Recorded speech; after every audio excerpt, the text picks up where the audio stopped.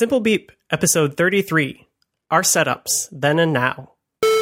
Hello, and welcome to Simple Beep, a podcast looking back at the history of Apple and the Mac community. I'm Ed Cormany. And I'm Brian Sartorius.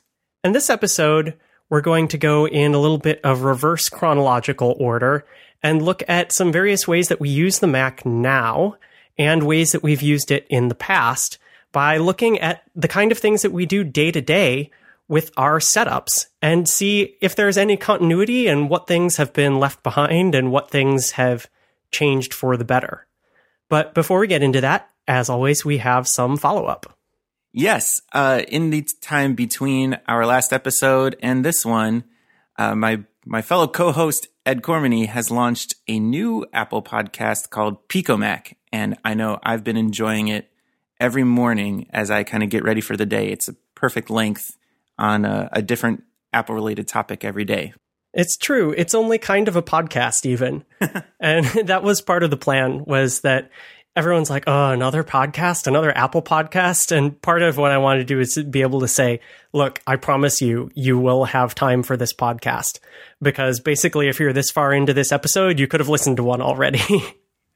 Yeah, so the basic format of the show is, the tagline is your daily bite of Apple.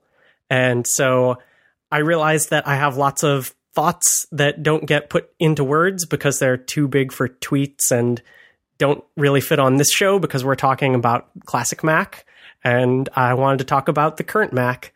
And so I do 300 to 500 words, and that means that I think the longest episode just like barely topped over 3 minutes. So they are really bite-sized.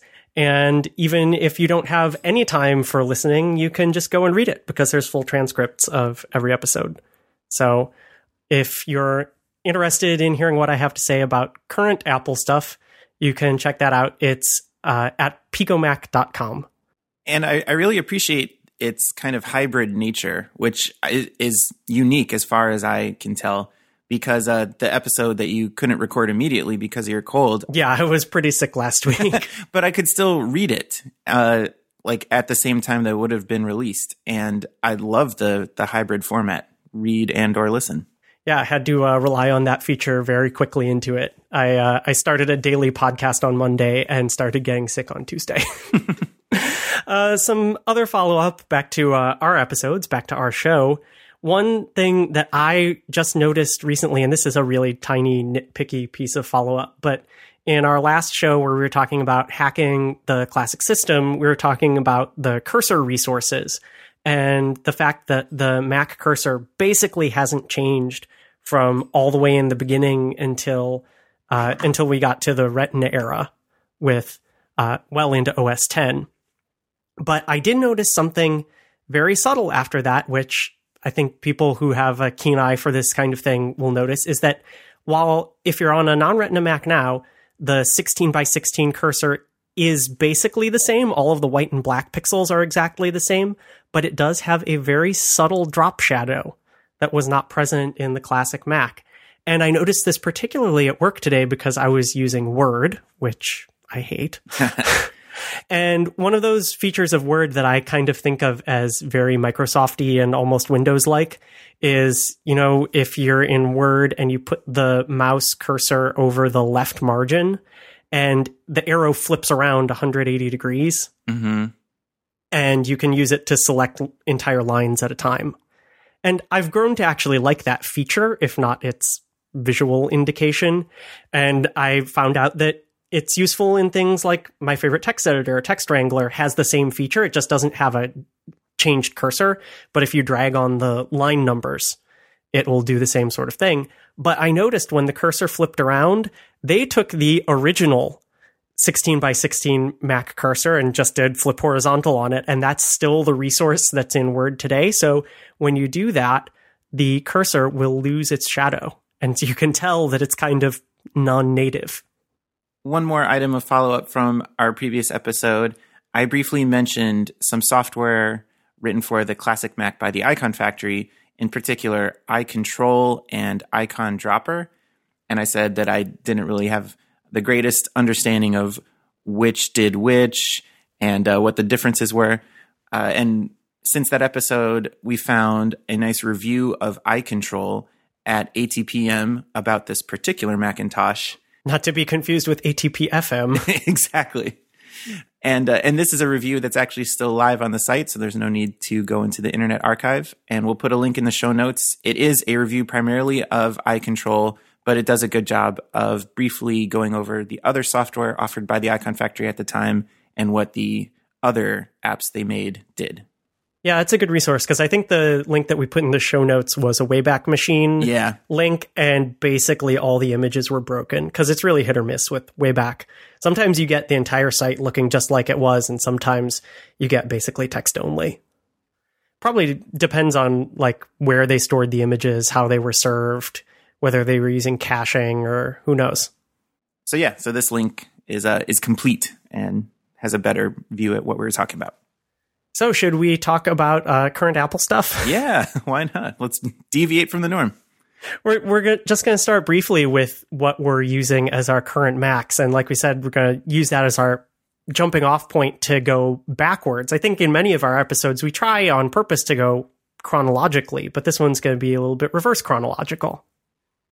So I think I have the newest Mac here, which is a 4K iMac, which I purchased last fall. And I was a little bit surprised that I went to an iMac, but the gorgeous 4K screen lured me in. And it, of course, is something that's far, far different than the original Mac. I know when the 5K iMac came out, there was someone who had mocked up an image where they got basically a screenshot that Apple had put on the website that was, you know, a full 5K screenshot that was showing off the size and magnitude of it, that you could display it even on a non-retina monitor and see just how little of the screen you could see. And then they superimposed on that the original Macintosh, the screen of the original Macintosh with the Japanese woodcut image. And it was like down in the corner next to the dock. Yeah, itty bitty. So yeah, I've got a 4K iMac. It's got a 3.1 gigahertz i5 because it is hermetically sealed and you can't put anything into it. I maxed out the RAM at 16 gigs and got the 2 terabyte Fusion drive. I was contemplating a NAS and figured it was way too much trouble, and I could pretty much fit everything inside the machine and then just set a backup drive next to it. And of course, it came with OS X The Captain installed on there, and that was my first experience with El Capitan because I hadn't upgraded any of my other Macs to it before this one showed up with it pre-installed. So you get to see that San Francisco system font in its full Retina glory. Yeah, and the new mission control features. That was kind of eventually what pushed me to put my work machine up to El Capitan. Was I enjoy the new mission control features where you can just drag a window up and get it to go to a different space, although that is kind of flaky, I've found. I am on a MacBook Air, a 13-inch MacBook Air, and it's the 2013 model right after they switched to the Haswell vintage of Intel Core processors. Oh yeah, I don't know what vintage of i5 I have. It's the new one that's not the newest possible one, but it's the one that Apple has. Maybe there's a bridge involved. Yeah. It's also an i5, but only at 1.3 gigahertz. It is also hermetically sealed, so I maxed out the RAM at 8 gigs, and it has a 256 gigabyte flash hard drive, also running the Captain. And so this machine is almost 3 years old, 2.5 years old, and it still gets like pretty good battery, which has become my primary benchmark, or like the spec that I care the most about, because as we'll probably discuss, a lot of the work that I do, aside maybe from editing this very podcast, is like pushing text around. And so I don't need a whole bunch of processor power or lots of RAM overhead. It's just about how long can I work without needing to plug in. Yeah, and I know when I got my work computer, which I'm not counting among these, but I got it a couple years ago, and it was a MacBook Air. And when I was not doing anything resource intensive with it, when its battery was fresh out of the container, it would say like 17 hours of battery life. Yeah. And so even if that's what you're working down from over several years, that's going to last for a while, especially since we've built up a tolerance with our previous Apple laptops of saying, oh yeah, 2.5 hours of battery life. Like, that's all right. Whereas that's like the operating system is flashing warnings at you that everything has gone horribly wrong at this point. It's true. Like around 2 hours, my battery's in the red and I get the little warning, which is insane. No, but I mean that if your max battery life is only like 2.5 or 3 hours, you're going to start getting warnings from the system saying, service your battery. It's about to die. You maybe shouldn't even have this computer anymore. Yeah. You want to talk about the software we use? Yeah. So I think that we share a lot of software that we use on a regular basis. And of course, that's a feature of the Mac, is that there's a lot of built-in software, far more than there was in the classic era, although we don't all use the built-in software, as we'll see. But I know that it's pretty much impossible to live without having a web browser open. And when I got my iMac, I said, okay, I'm going to try it. I'm going to go to Safari. And one of the reasons I was open to trying Safari in El Capitan was that it gained the feature that was also coming along in iOS 9, which was content blockers. Because at this point, pretty much my primary criterion for using a web browser is not energy efficiency, is not any of that. It's how well it blocks ads. And I know there's a whole debate there, but I enjoy the clean experience. One downside for that on Safari is that, first of all, it's hard to find what the content blocker extensions are. But then once you have one, they're not very customizable. So I would like a whitelist. I mean, there are certain sites that I would prefer to be able to just quickly whitelist. And I could do that in Chrome, but I'm sticking with Safari. I found it fast and generally an excellent web browser. Yeah, I'm there with you. I'm using Safari. I think I've almost always used Safari because of like kind of a phantom thing. Like it'll just be better if if it comes from Apple. Like they can more closely integrate it with the system and things. And I was happy to hear like a quick segment in the most recent ATP where they were talking about how Bluetooth headphones experience lag watching YouTube in Chrome, but not watching YouTube in Safari, because Apple can talk to like the AV layer and say like you're going to work in a delay with showing the video to compensate for the latency, and Google's rolling their own stuff, trying to like integrate closely with YouTube probably. Yeah, not necessarily that it's even private APIs that other people don't have access to, but the fact that they're not going to specifically target them with their Mac version when they're building multi-platform browsers. Yeah, so I like to cite that as something that has absolutely no effect on me, but is one of the like theoretical reasons that I stay in Safari. There was a long period, I would say probably 7 or 8 years, where I basically did not use Safari. And I was bouncing constantly back and forth between Firefox and Chrome, and those seemed to be pretty much the only two options for me. Again, because I was considering it in terms of ad blocking and the general experience. Every I don't know, few months I would try Safari again and like try to load the ESPN homepage, and it would just explode with ads at me. Even with some of the ad block extensions installed, they just didn't have the same level of ability to access the DOM and get things out of your face. And that was really what was keeping me away. Do you mind sharing what you're using for content blocking? Like I said, it was hard to find which are the actual content blockers, and I only found a couple when I first installed, when I was first setting up this Mac. And this one is called Adamant. It has literally no settings. It's either on or off, but it does a relatively good job. I am using Ghostery, which has all the nice settings, but is a Safari extension, not a true native content blocker. Right. Well, the content blockers are extensions. That's the problem. It's just the question of whether they use the content blocker API, and that's what's hard to find unless the person who makes it is advertising that fact up front and you believe them. So like I said, I bounced back and forth a lot in OS X between two browsers, and I did the same thing on the classic Mac. At that point, the two main browsers, obviously pre-Safari, that I was bouncing back and forth between were Netscape Navigator and later Communicator and Internet Explorer. And they were the dominant browsers on, well, every platform. And it's kind of funny to think that I envision them now as very much like the battle between Firefox and Chrome that sort of ebbed and flowed, and one company would get the upper hand, the other one would come out with new features, people would kind of trade back and forth, and you would generally expect to be able to find one or the other on any computer, Mac or otherwise, that you sat down to. I was all Internet Explorer back in the day, and I remember thinking, like, obviously Internet Explorer carries a pretty universal negative connotation now. But back then I remember thinking, like, wow, some of this stuff is really cool. And I can remember there was an option in the file menu to do like offline browsing where it would only load resources from your cache.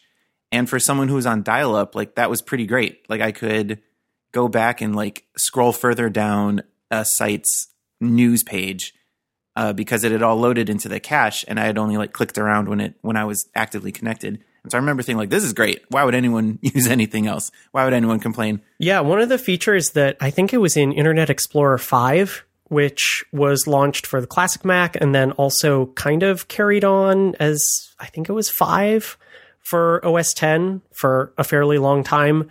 In Internet Explorer, there was a pre-RSS subscription type service where you would save all of your bookmarks and then you could have it subscribe to the sites. And what it would do is, again, for optimizing for dial-up, is that it would go through, I think you could choose like a single site or a folder or all of your bookmarks, and you'd say refresh them and tell me if there have been any updates. And it would go through and it would just fetch the HTML, like none of the other site resources. And it would see if there had been any changes.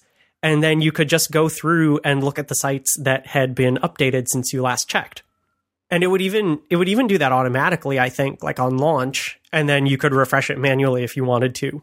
And as someone, again, later on, we'll talk about our classic Macs, but one of mine was a G3 iMac.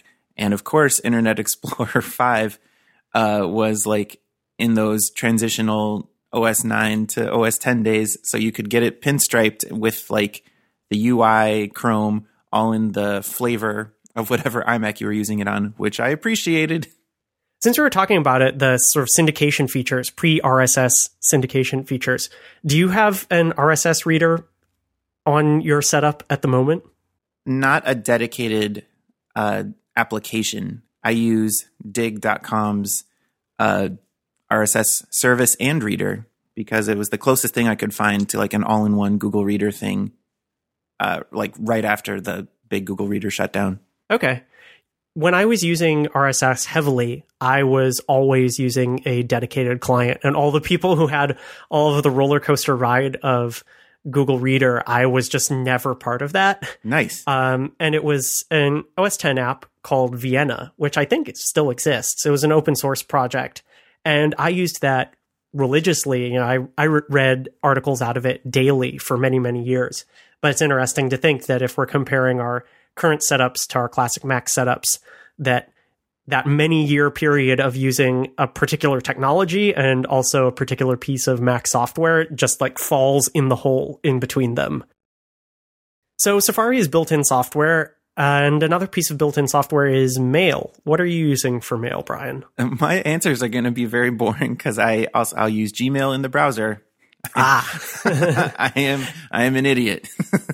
No, that's not idiotic. I mean, there are plenty of power users who use Gmail in the browser or who use one of the very lightweight clients that goes on top of it. Like, was it Mailplane? Right, yeah, that are basically like web views that can handle mail to links, essentially. Yeah, and what I use is kind of just one level on top of that, which would, I don't know, that would probably be offensive to its developer who's worked on it very hard.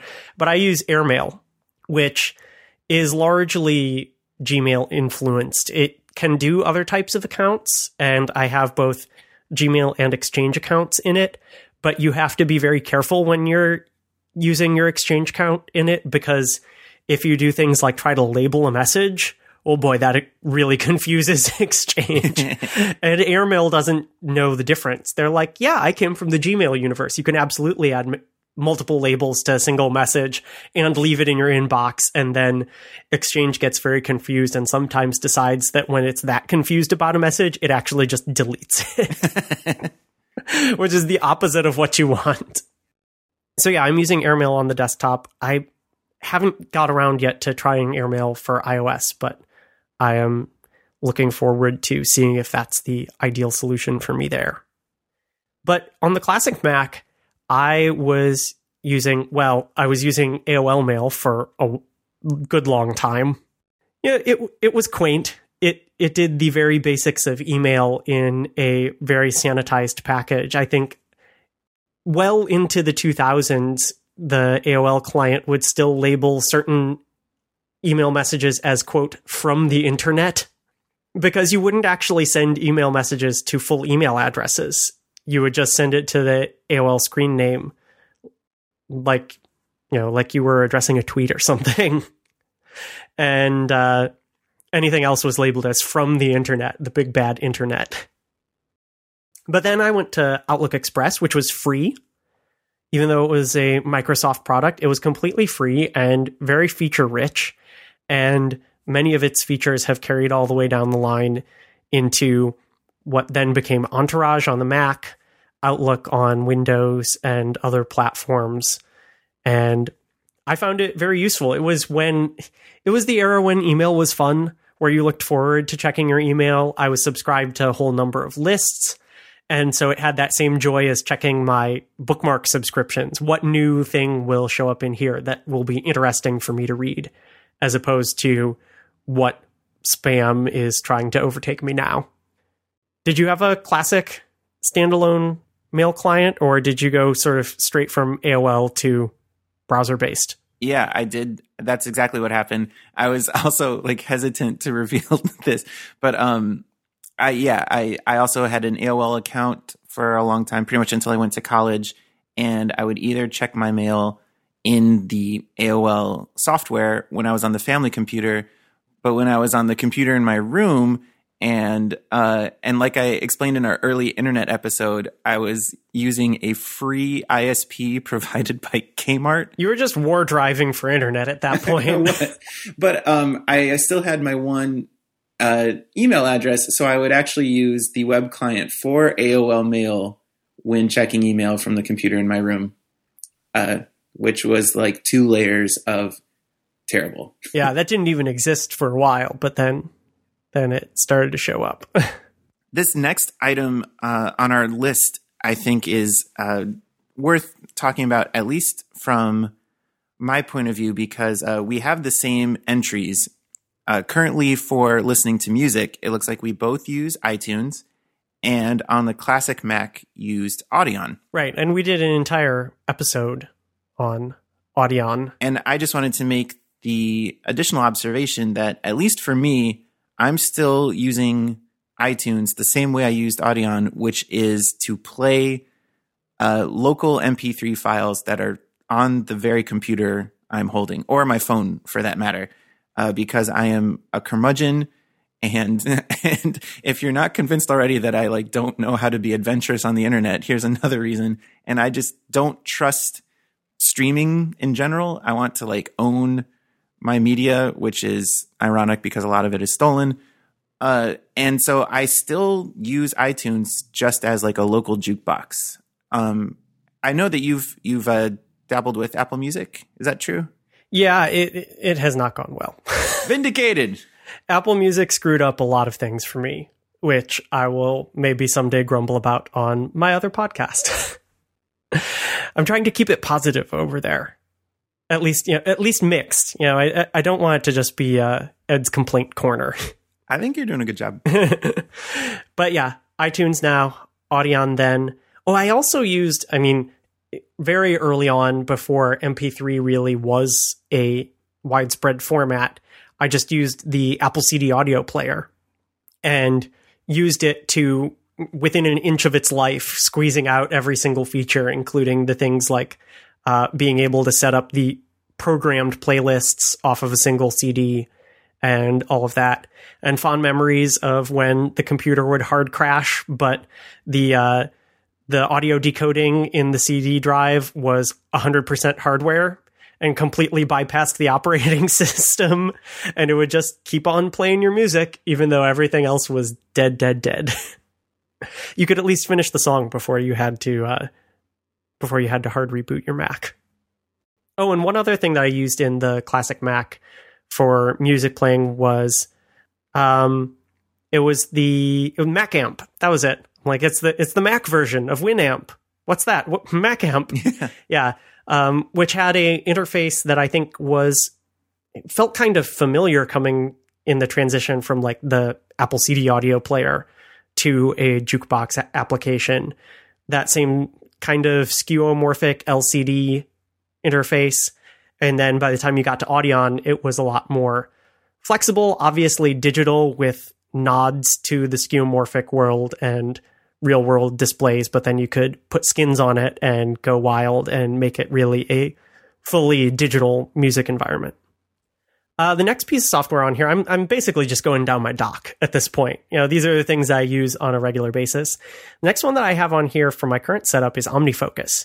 And I'll be honest, there was absolutely nothing like that in my classic Mac life. But on the other hand, I didn't really need anything nearly so powerful for task management. I suppose that if I was, in grad school or a professional then, I would have absolutely been looking for a solution like OmniFocus because I would have big projects that needed to be kept track of and got done. And who knows, I probably would have written a HyperCard stack for myself or something. Yeah, actually. But OmniFocus does all the heavy lifting for task management for me. I use it mostly at work. I have a few things for home life that are in there.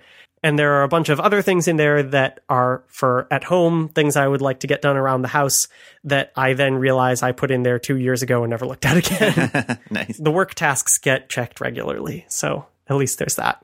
I can't say I use anything with that focused towards task management, but maybe this is an opportunity for me to briefly talk about that I've tried a lot of notes apps, Evernote, Apple's built-in notes when it became available. The one I stuck with a long time was Simple Note, and I've kind of picked them all up and dropped them all. I'm sure I have a lot of copies of the same thing at various different states of editing on all those services. But I tried to use those both as a scratch pad and as kind of keeping a to-do.txt in each of them. And none of that has ever stuck very well for me.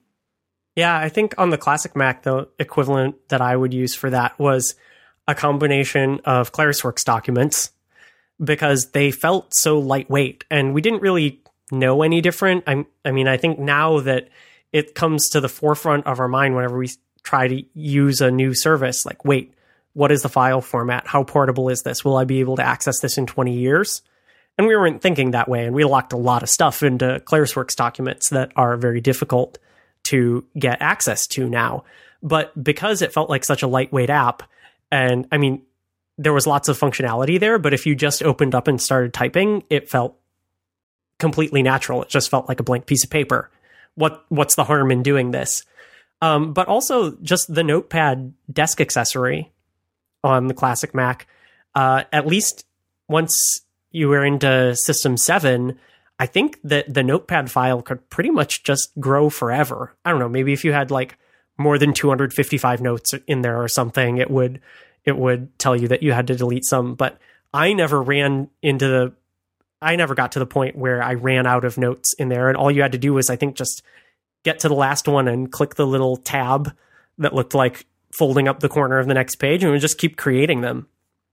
And so any of those lightweight text tasks, you could just go in there. And I know that I did. I remember being up to 60 or 70 or 80 notes on our family computers running Classic Mac.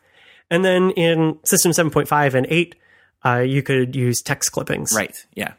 I saw an article recently on Tidbits, who've been around for a long time, all the way back to the original Mac. And they were talking about Quick Look and the fact that text clippings are essentially useless now. you can still create them, but if you quick look them, they are just like, hello, this is text clipping icon. You're like, that's not the point. It should show me what the text is. If that were a plain text file, it would show me all of the text inside, even if it was pages and pages long, and you won't show me this tiny little snippet of text. But they had a link to a plugin, because there are quick look plugins where you can actually make those useful again. I remember in like the early days of Quick Look, I got the first Quick Look plugin I got was for animated GIFs, so that they would play in there instead of just showing you the first frame in the Quick Look window. But now it's native. So moving down my dock, I've got something that certainly didn't exist in the classic Mac, and that's Tweetbot. So again, just like having a web browser open is pretty much constant, having Twitter open is also fairly much constant for me. And I was trying to think if there was any kind of equivalent that I had back on the classic Mac. I suppose you could say things like AOL Instant Messenger, but not quite, because that would be like if you're using Twitter mostly for DMs. Right. A kind of synchronous communication. Yeah. And I was thinking of it in terms of like, what other software did I use where people would come to a common place and post stuff and sometimes have real-time conversations and sometimes not. And the thing that immediately came to mind for me was Hotline, which was a Mac-only app that ran on dedicated Hotline servers that people could set up. And some were private, some were public. As I'm describing this now, it's starting to sound a lot like Slack, actually. And within Hotline, there were DMs, there was a chat window, there was a news area that was kind of like a very lightweight bulletin board. There was file sharing of licit and illicit natures. But it was a very Mac-focused community, and it was the kind of, why I thought of it was because it's kind of the self-selecting community that you can put together on Twitter. So as far as I know, Hotline is completely gone. There's nothing quite like it at this point, but it was one of those apps that I had as a pretty much always on conduit to the internet for a few years on the classic Mac. I was using it mostly, I think, from probably around like 2000 to 2003. Was Hotline's website bigredh.com? It may well have been. Their logo was certainly a big red H. I remember it was something kind of cool and not directly just like the name of the software. But listeners, please don't go to bigredh.com, because I just went to check if my hunch was correct, and it downloaded what I assume is malware automatically.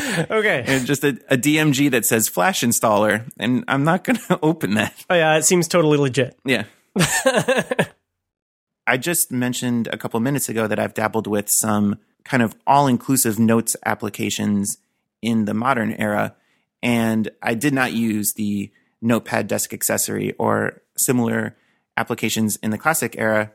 But one piece of software that I think you can consider the same piece of software has been my word processor for pretty much the entirety of my use of the Mac.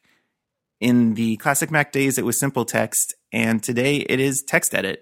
I have it set up to open documents into plain text by default. So it's really just a blank window.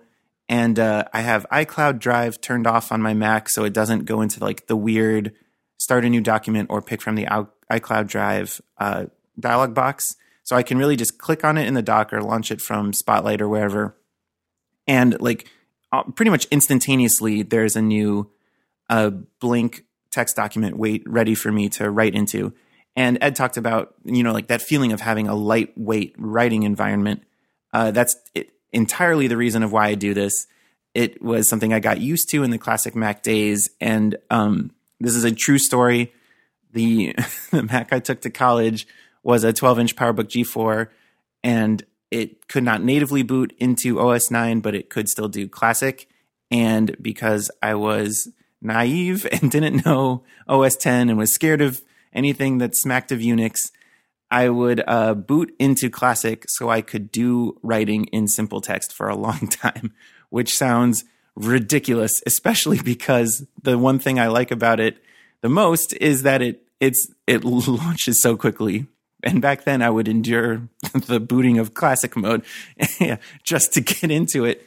But once I realized that, you could configure TextEdit to go into plain text by default, and, like set a nice monospace font and everything. I really haven't looked back. I do use Microsoft Office for a lot of the projects I work on and the teams that I work with. And for one project I'm working on right now, we have to like get pretty deep into a code base, and I'm using GitHub's Atom text editor for that. But definitely for anything I do personally, and as far as I can take it when working with clients and other teams, I still use TextEdit as my main word processor. Yeah, I definitely liked Simple Text because it had the rich text features, but if you just started typing, like I said, we were not considering file formats then. If you just started typing, you're like, yes, this is plain text. It's text and it is plain, even if that's not necessarily the way that it was being saved on disk. Whereas I think one of the things that drove me away from TextEdit pretty quickly in OS X was that, first of all, it defaulted to the rich text view, and it has that ruler that is just ugly as sin. Same. I felt the exact same way. And like I said before, when on the classic Mac, we would open up ClarisWorks or AppleWorks document and just start typing because it was still a very clean writing environment. The interface was minimal and didn't look like it was just slapped together. It was pixel perfect. And then you get to TextEdit on the Mac. And I still feel this way. I have it definitely set to the default being plain text, even though that's not where I'm going to do most of my plain text writing. I'm going to do that in Text Wrangler. But because if I open something accidentally, I don't want to see that horrible, horrible ruler. And then every once in a while, I drop in there to actually do something in rich text. If you have to do something weird, like copy formatted text from a website and see if you can get the same formatting out of it, sometimes I'll go to TextEdit for something like that. Oh, a couple other things I do with Text Wrangler now.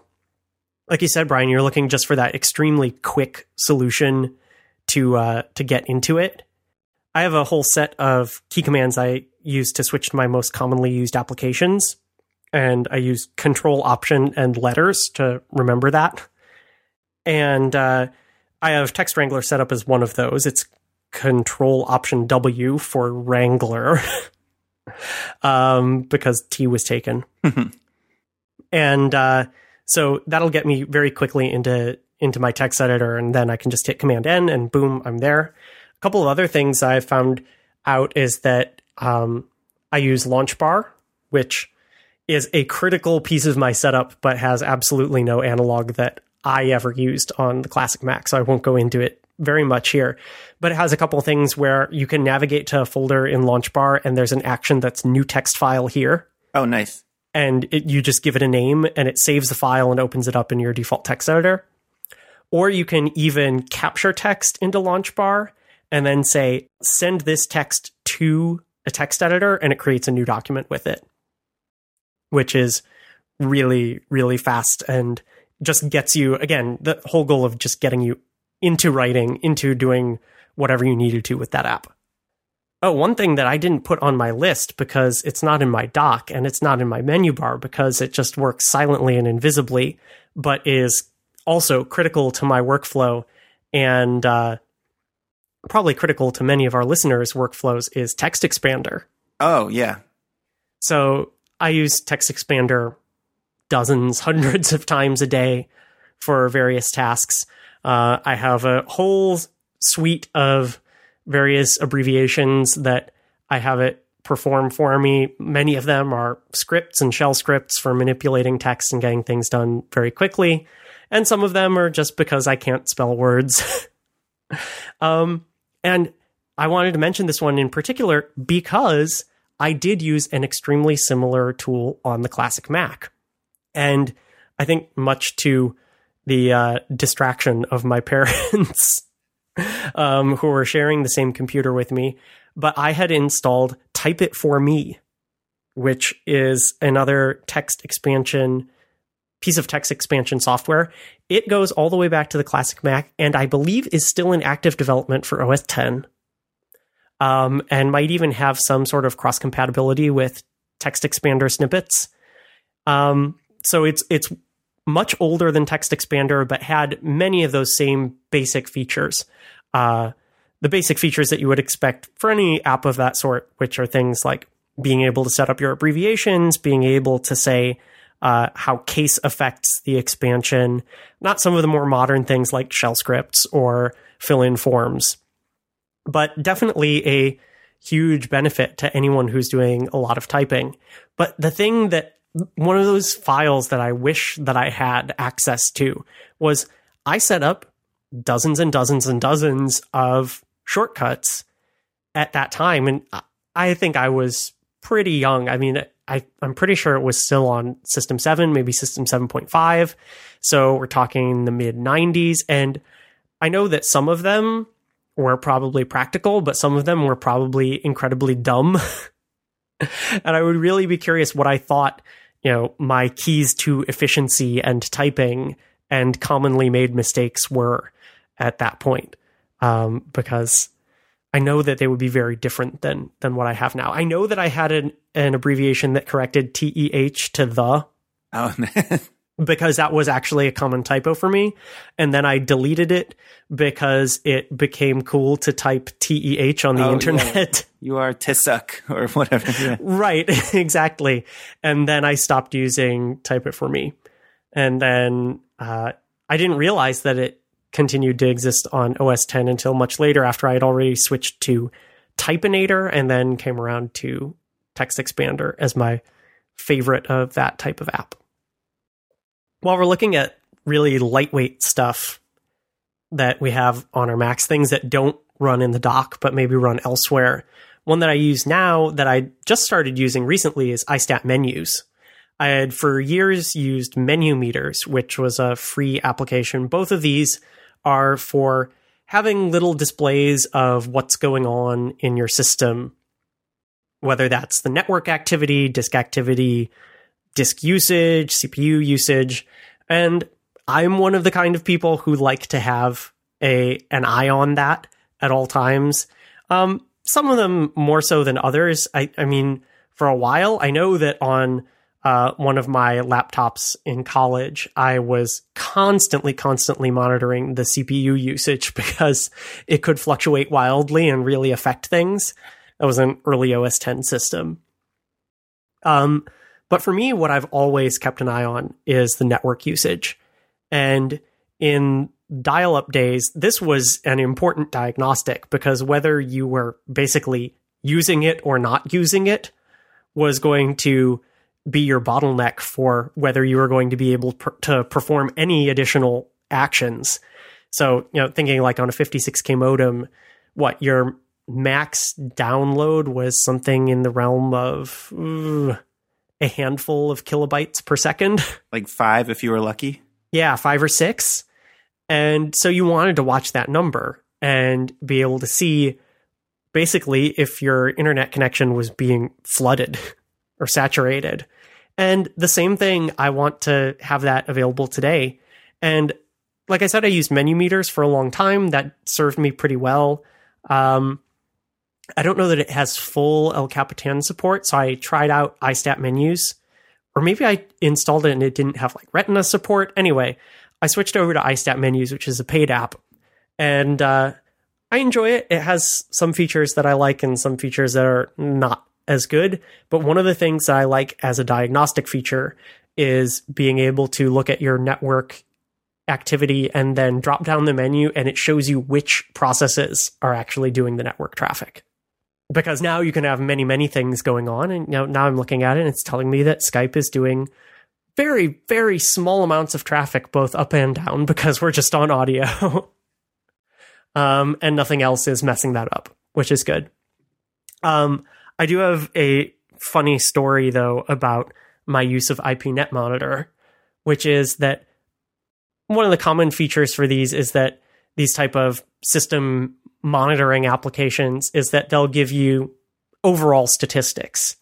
I think most of the modern ones pretty much do it since you last rebooted. So in iStat Menus here, it even says just totals since boot. And so I'm looking at my network traffic, and and this is over Wi-Fi, so it's both local and internet wide area traffic. But I would say it's probably mostly internet traffic, and my totals since boot are 125 gigabytes up and 36 gigabytes down. Maybe there was some local traffic there. I might have been watching some Plex. But those are huge numbers, of course. And I remember using IPNet Monitor. It wasn't like a menu bar app. It was a standalone window, and I would place it down in the corner so that I could see the relevant statistics and just a slice of the little graph that it was showing me. And then I could switch over into the window and see the full all-time statistics. So it would keep an actual record of the entire amount of traffic at all times that you had the app open. So I was on a shared computer with my family. No one else in the family used it, but whenever I was sitting down at the computer, as soon as I was online, I would start up IPNet Monitor.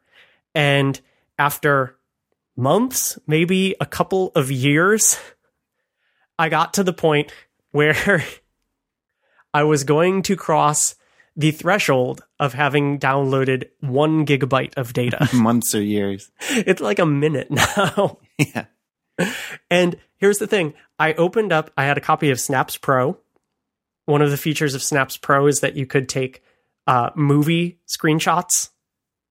And I had some download started, and I knew that it was going to basically roll over the odometer on IPNet Monitor. And so I have a video of the very exciting moment where I crossed the threshold of downloading 1 gigabyte of data lifetime over a dial-up modem, which seems so trivial now. And it's a QuickTime movie. It still plays. I still have it. I'll put it in the show notes. I do not have much or really anything in the way of like systems monitoring, both current and in the classic Mac, except for you can't even really call it a hack, but I left the time separators in the menu bar clock flashing because that was an easy way to tell if your system had froze if they stopped. Yeah, you could just display the seconds as well. Oh, yeah, that too. But this was more minimalist, and that was really the only reason that I turned that on because it was otherwise like kind of distracting. I actually went super minimalist when I first got my own Mac, which was also my first OS X Mac.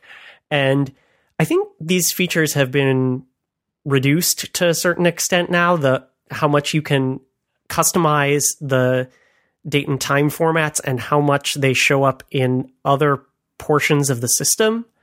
But I had a completely custom format that had a year, month, day format for short dates, and then a completely different format for long dates. But the thing that I did with the time separators was I made the time separators a space. Oh. So not only did they not flash, they weren't there at all. And that carried across pretty much everything. And I think when I got really angry at it, but now I've given up on that very small and silly battle. I got really angry at it when iTunes stopped respecting that, because it would show the time, the length of a song, and it would be, this song is 3 minutes and 45 seconds. It would be 3:45. And then, even though it was still that way in my menu bar, it put the colon back in iTunes. I said, the heck with this. One application that I use pretty frequently in the modern days that I used very sparingly in the classic Mac days was Transmit. Because I talk about how much I love Panic seemingly every episode on this show. And like the very first time I had any kind of hosting, it was like a free shared host plan with probably like a 5 or 10 megabyte maximum. But I needed to have something to manage the FTP on the classic Mac. And I got Transmit. And there were so many wonderful little bits of like that era of software design. And I'll try and find a screenshot to put in the show notes. But obviously it was styled like the classic Mac, and everything was kind of right angles and pixely. And Transmit's kind of classic feature design is you have a window on the left that represents whatever folder or file tree you're looking at on your local system, and the column on the right, which is the corresponding folder file tree on the remote server. And in the classic Mac version, in the early versions, there'd be a cool thing that says your stuff and a cool thing that says their stuff under it. And it was like 10-point Geneva with a space in between each character to kind of stretch it out and make it look cool. And it had a cool little truck as the icon that like was isometric and looked really cool. And so I was like, oh yeah. And it worked. Of course, it worked. So I used that whenever I needed to do FTP then, and I've stuck with it. And it's whenever I need to FTP now. Yeah, my first FTP experience was a poor one, as were so many of my internet experiences, thanks to AOL. The first website that I ever published was I helped my mom set up a website for her business, and it was published through AOL gave you a certain amount of FTP space. Like you said, it was like 2 megs or 5 megs. But how are you ever going to fill that with, just some very tiny images and text? But the problem was with the AOL FTP interface, which I believe was literally at keyword FTP. You had to go through a series of operations that required 4 or 5 clicks. If you wanted to update any file, you basically had to overwrite it by creating a new file and making sure it had the same name and then saying, yes, I'm sure I want to replace it. And it would take forever just to make any changes.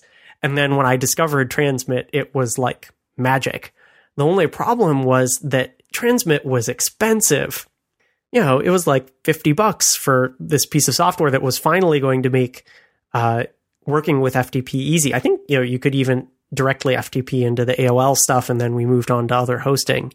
So I'll admit it that I used a pirated version of Transmit for a while. And, but then when, I made it to adult life, I said, okay, this is a really great piece of software. I've been using it for years, and I bought it. And even recently, whatever the latest major update to Transmit came out, and I found out about it because I had launched the app or something. It said, here's this update, and it's a paid upgrade. And I looked at it and I went, I never do anything with FTP, but, I used a pirated copy of this for so many years as a kid. I'm buying your upgrade. Yeah, I will admit that when I was on the classic Mac, I was using a pirated copy too. And similarly, I think in like late version 2s or version 3s, I started paying for it. And when they moved or added it as well to the Mac App Store, I bought a license there. So I have 2 Transmit licenses now, again, purely out of guilt to like pay reparations for when I was using a stolen version. What was the thing? Surfer Serials? Oh, that was exactly, it was Surfer Serials. That's exactly what it was. It would come out once a month. And we were terrible children. Same for Ambrosia software, because I think the first thing I ever paid for was Escape Velocity Nova, and everything until then was Surfer Serials. Yeah, and Ambrosia was on the leading edge of like phone home DRM because they knew that was exactly how us pesky kids were doing it. We're honest. We're trying to make good now that we have disposable income. Let's see. What other kind of productivity stuff do I have here? And also thinking of things that are part of the current installed apps that I skirt around. One that I don't use, although I thought about it when setting up the new Mac, was Photos. I've been using Adobe Lightroom, formerly Photoshop Lightroom, for many years. And so I've sunk a lot into that file format, that library format, and it keeps track of a ton of my photo metadata. It also, like most Adobe apps have, you can switch between tools by just pressing single keys without modifiers. Lightroom doesn't really have a whole lot of tools, but you can switch between a whole bunch of the modes with just single keys. And some of those, those are in my brain. And so I want that to be how my photo management works. And one of them is that if you're viewing a single photo, to get back to the grid of photos, for grid, you press G. And like that has bitten me so many times where I'll be like viewing an online album of photos on some website and I'll want to get back to it and I'll hit G. It's like, nope, that's not how this works. And so I knew that if I was going to make a transition to photos, it would not be just porting my data over, but it would be reformulating all of that muscle memory. So I'm sticking with Lightroom. It's been kind of interesting. I think I've bought 3 versions of it. Suffice it to say that there have been many, many updates to it. I think I went from like version 3 to version 8 or something. It was like I had 1, 3, and 8. But it has been a pretty good OS X citizen and has really moved things along. Photo management on the classic Mac, well, I mean, it was pretty much a bunch of folders, which some people still carry on with to this day. And, if that's what works for you, I think that's the system that has that least technical debt. And you're looking at it and going, well, a bunch of folders should work in 20 years. I don't think that Apple's going to go so crazy that we can't look at a bunch of old folders anymore. I use Photos. I made the switch to Photos, but in keeping with a lot of the things I've talked about in this episode, I don't have any of the cloud features of Photos turned on. And I don't know if anyone else in the world still does this because it's so easy to use your iPhone without ever plugging it into a computer. But when it comes to Photos, I treat my iPhone like a digital camera and plug it in to my laptop and get the photos off when I want to, like in bursts. Do you use Photos app or do you use image capture? I use Photos app. I'm not an animal. I use image capture every once in a while.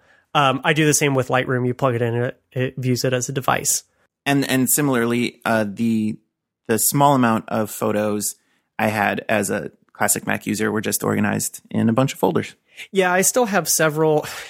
I have several things that are just in folders.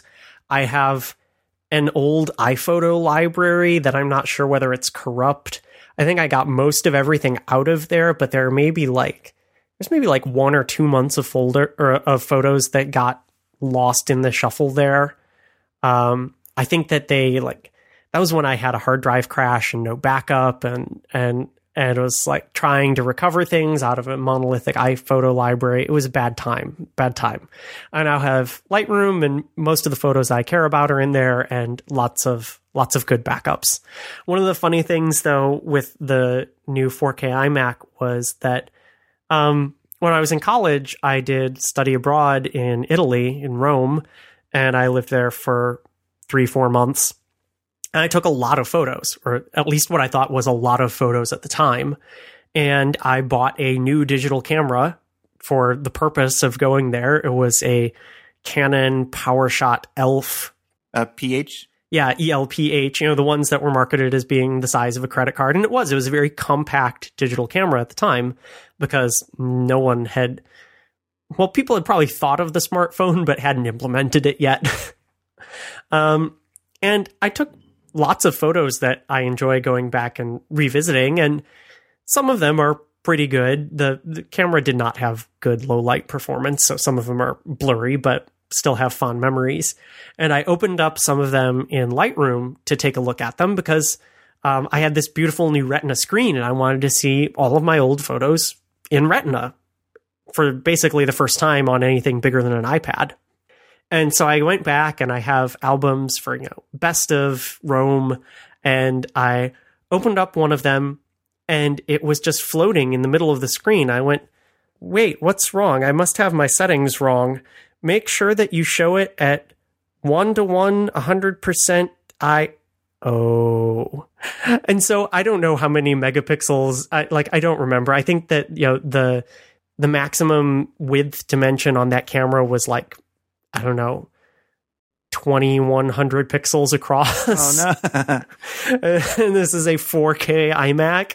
And so you just got to zoom in on them. You mentioned backups. I can talk a little bit about my current and previous backup system. Current is good. Former was bad, very bad. If yours is anything like mine. I think mine was more comical than anything. Just speaking about, again, how far we've come. But right now I just use built-in Time Machine. I have an external SSD, a little portable USB SSD, which was still a bit of a splurge, but I love it. You know, it's USB 3, it's bus powered, and it's SSD fast. And it makes everything very easy. Whenever I plug it in, I can do a time machine backup, and things are great. In the old days, the first computer I got to have in my room was my family's old Mac 2, which had a 40 megabyte internal hard disk. And of course, at the time that it got to go in my room, like the entire thing was mine. We had a new family machine downstairs. So like I got to do whatever I want that filled up 40 megabytes. And with our new machine, we got a SCSI zip drive. And my dad bought me my very own zip disk, because I think that was like not an inconsequential purchase. They were probably like, what, $15 per disk or something? Yeah, you would get rebates on them and stuff. Yeah, that's right. That's right.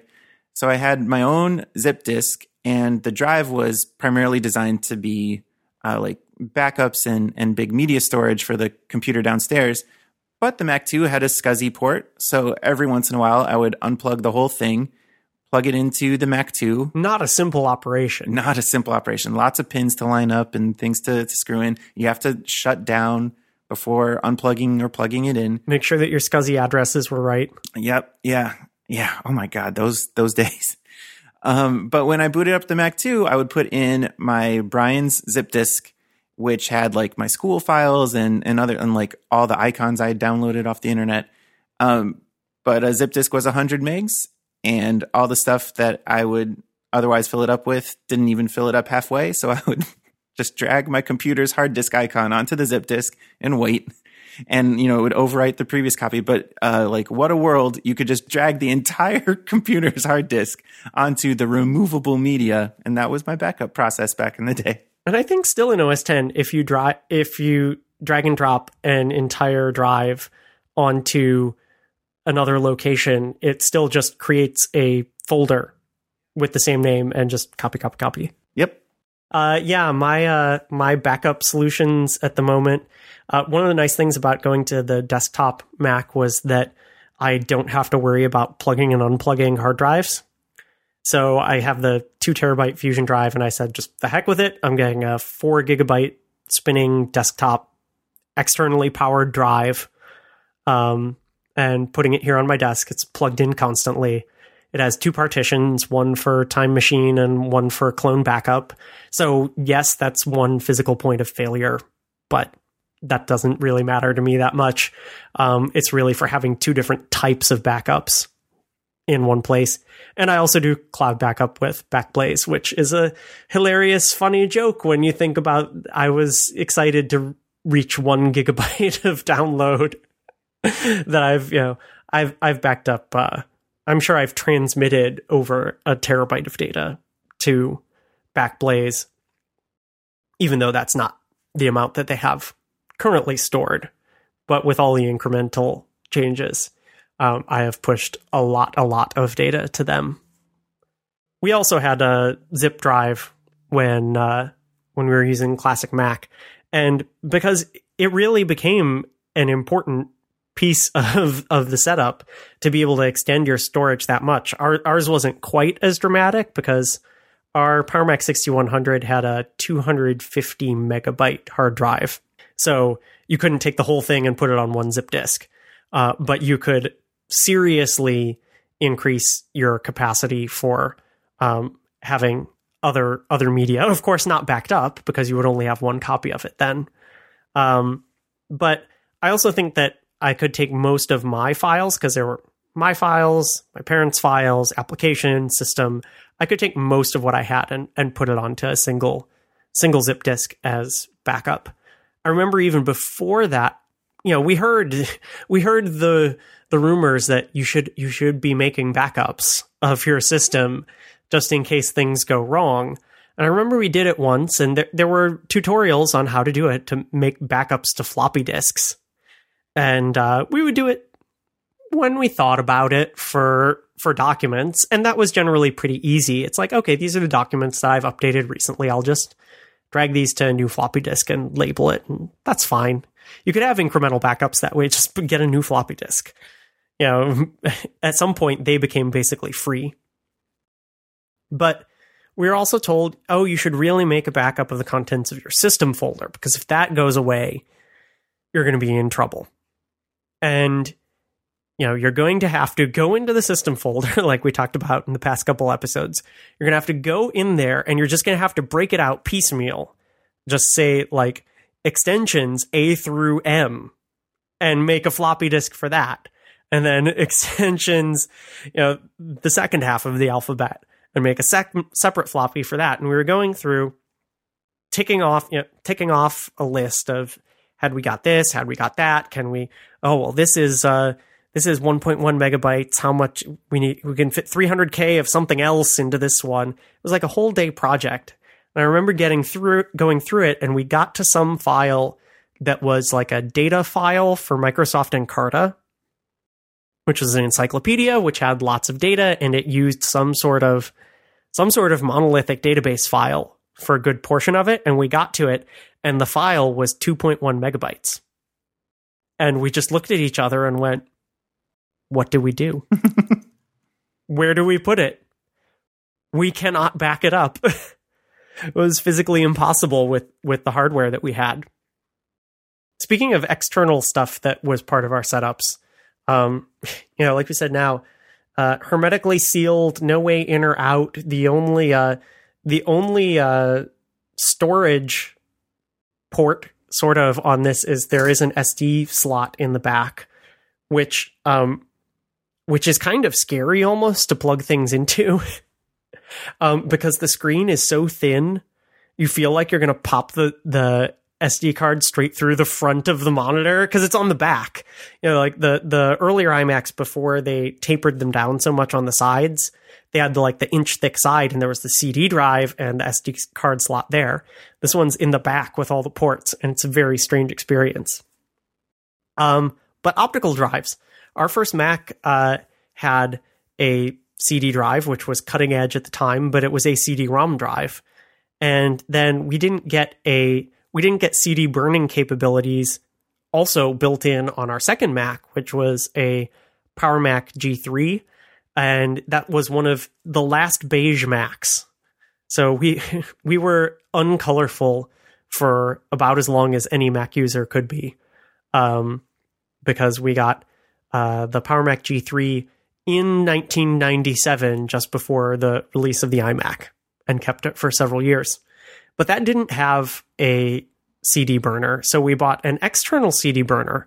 But all the CD burners were USB, and we did not have USB. So we had to install a PCI card that had a USB port that mostly fit in the back of the machine. And was very persnickety about which port you plugged things into. Sometimes it's like, oh, no, that drive that's been plugged into USB port 1 totally has to be plugged into USB port 2 today. Yes, you will need to restart your computer. But we had that, and that was where we did a lot of backing up, was that, you buy a giant spindle of CDs. Again, you try to get a rebate so that they were cheap per unit. And then you'd say, okay, now I can put 600 megabytes of stuff on here, write the date on it, and throw it in a pile, and I've got a backup. For that, there were no real native tools for doing CD burning, so we were using Roxio Toast. It was kind of a silly app, but it was actually pretty darn functional. You would just drag and drop files and folders into it, and you'd say this is a data CD, and it would give you a very nice, clean progress bar as it slowly lasered those bits onto a piece of plastic for you. But it really did a lot of work, and it could also do audio CDs, which was useful for moving your music around before the iPod. I think we're kind of scraping the bottom of the barrel here for apps that we use on a regular basis. But one thing that we're using right now as part of our preparation for the show is Google Docs, which of course is not an app, but is a service that we're using within our browsers. And many people rely on Google Docs. Many people have relied on it to an extent that featuring compatibility for it is causing them great strife, like the team over at Relay FM. and who can't use it in split view on their iPads. But I'm happy with it here in the browser.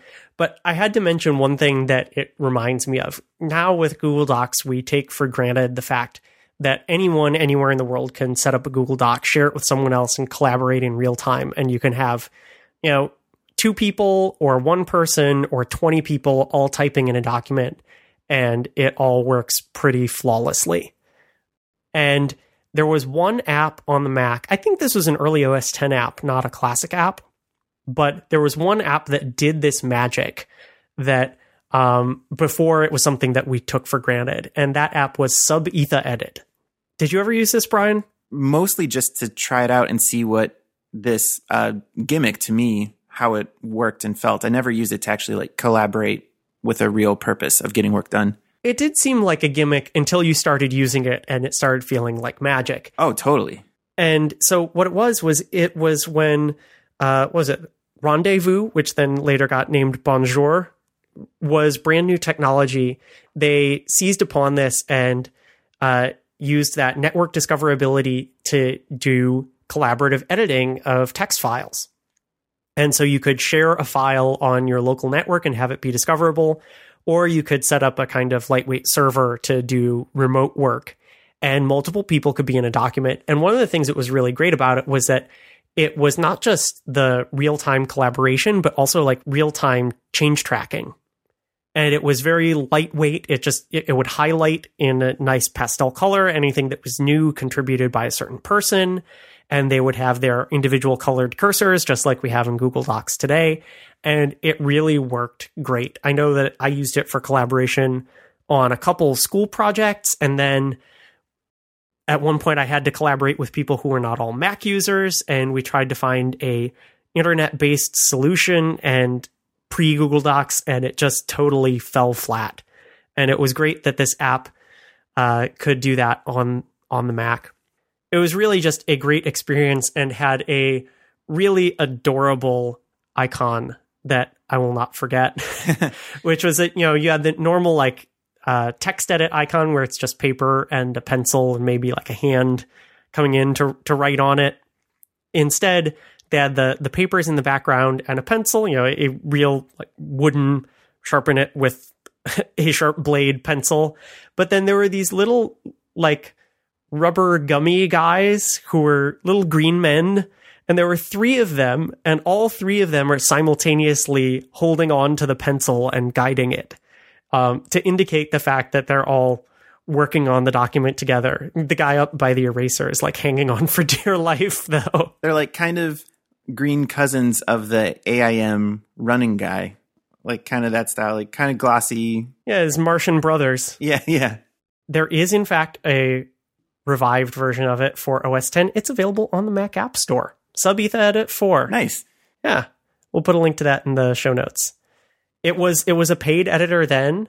I think they had a thing where, this was how I used it, where they basically just said, it's free for educational use. Are you educational? And I said, yes, and used it mostly for free. You couldn't unlock all of the collaboration features that way. But yeah, here it is. It's available on the Mac App Store. It's $29.99, which is probably about the same price that they were charging for it 10 years ago or so. 10, 12 years ago. Yeah, good for them. Yeah, the Coding Monkeys is the name of the company. Oh, they're the guys who did the iOS implementation of Carcassonne, which also has a similar kind of looking man, even though that actually comes from the physical board game that they did not design, as far as I know. That's a pretty good roundup of our hardware setups now and the software we're using today compared to the software we're using in the era of the classic Mac. As well as some of those hardware limitations and how we had to work around them. Very small disks, very small amounts of RAM. Yeah. Before we sign off for this episode, is there anything about the machines either of us used in the classic Mac era that we want to leave our listeners with? You had written something in here about the Mac 2, which was about its display. Yeah, I mentioned earlier that my family had a Mac 2, and when they got a second Macintosh, it became my personal machine.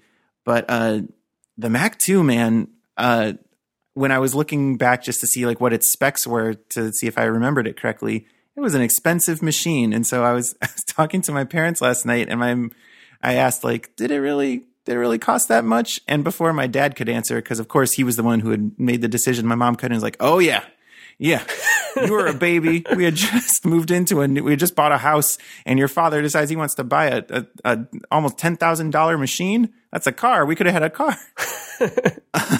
Luckily, my dad was working at a university in Cleveland, so he got it at the educational discount. But yeah, he got a like kind of mid-tier spec-wise Mac 2 with a color monitor and an image writer printer, which all added up to like pushing $10,000 before a discount.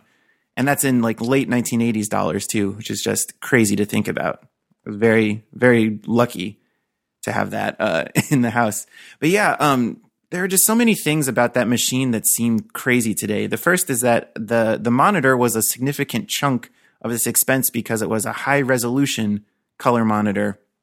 Now, that high resolution was 640 by 480, which was a step up, but like comically low compared to what we do with our Retina machines today. And the color depth was 256 colors, like not even thousands, let alone millions, or like we've stopped counting at this point. Yeah, and like the only thing we can talk about is like, I think in your 4K iMac, it's like we've unleashed a new depth of color that was previously unknown. Oh yeah, it has what is it? Something P color space. It can actually reach colors heretofore unimagined. Yeah. Make no mistake, this very, very expensive monitor in the 1980s was 640 by 480 and 256 colors. And it was the top of the line because it was a Trinitron. Yes. And this is the thing I pulled out of one of the sites I found cataloging it. I remember this, and I didn't realize that this was not a defect, but just something you get with a Trinitron display. I'll just read this quote. There's a thin horizontal wire about 1/3 of the way up from the bottom, which you may see as a thin gray line. This is normal. It is not a defect. I totally remember this. Like it's a horizontal, like sub-pixel width line just running across the full width of the screen. It was always there. And I always thought it was just, we had a bum monitor. We had that on our very first Mac as well. It was, I don't remember the exact model of the display. It was an Apple display, and it was based on the Trinitron technology. And like a few days into having the computer, we noticed this line. And my dad asked someone, they said, no, that's how it's supposed to be. It's a feature, not a bug. And we lived with it for many years before moving on to a larger display. We went from 13-inch to 17-inch display and with a variable resolution.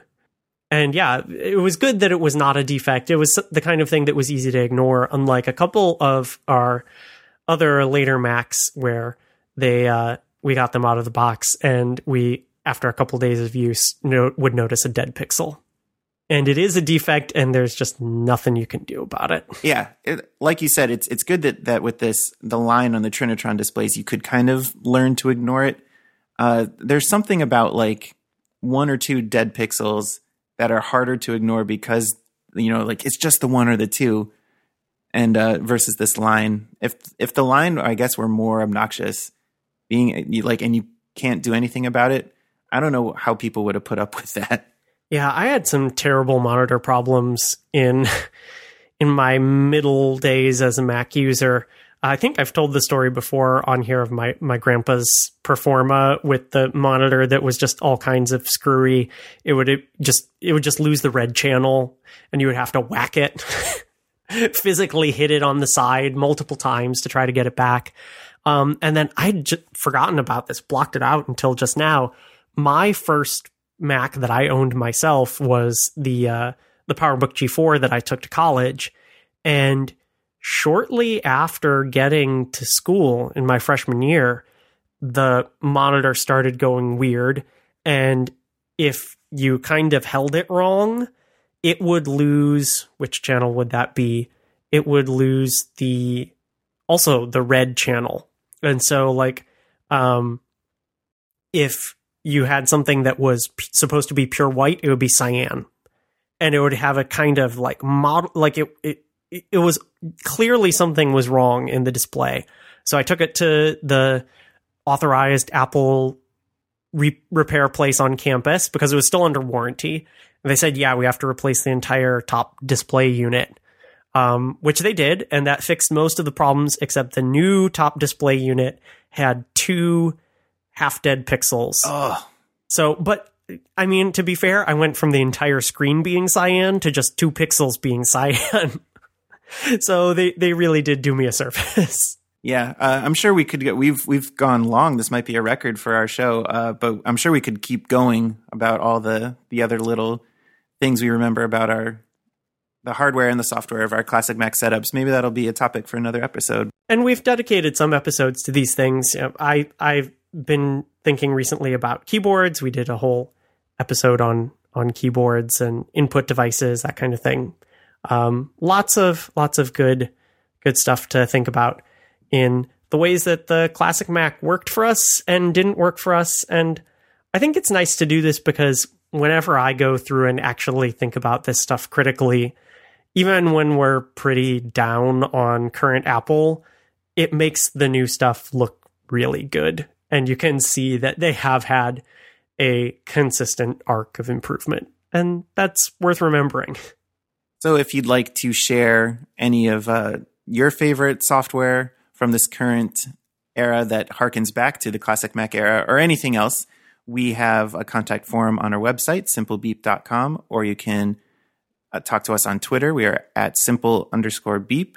Yeah, we'd love to hear your stories of, we have all these quirky stories about our old Macs, and we're sure you do too. Yeah. And you can also find a full list of previous Simple Beep episodes. We've referenced a bunch of them in this one at simplebeep.com/episodes.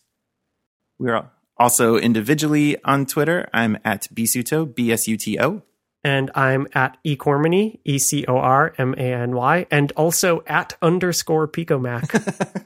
Got to get that plug in there. Good plug, yeah. Yeah, that one's mostly an automated account. So if you want to talk to me, go for eCormany, but you could get updates on the new show there. And I'd love it if you took a listen because, like I promised, won't take too much of your time.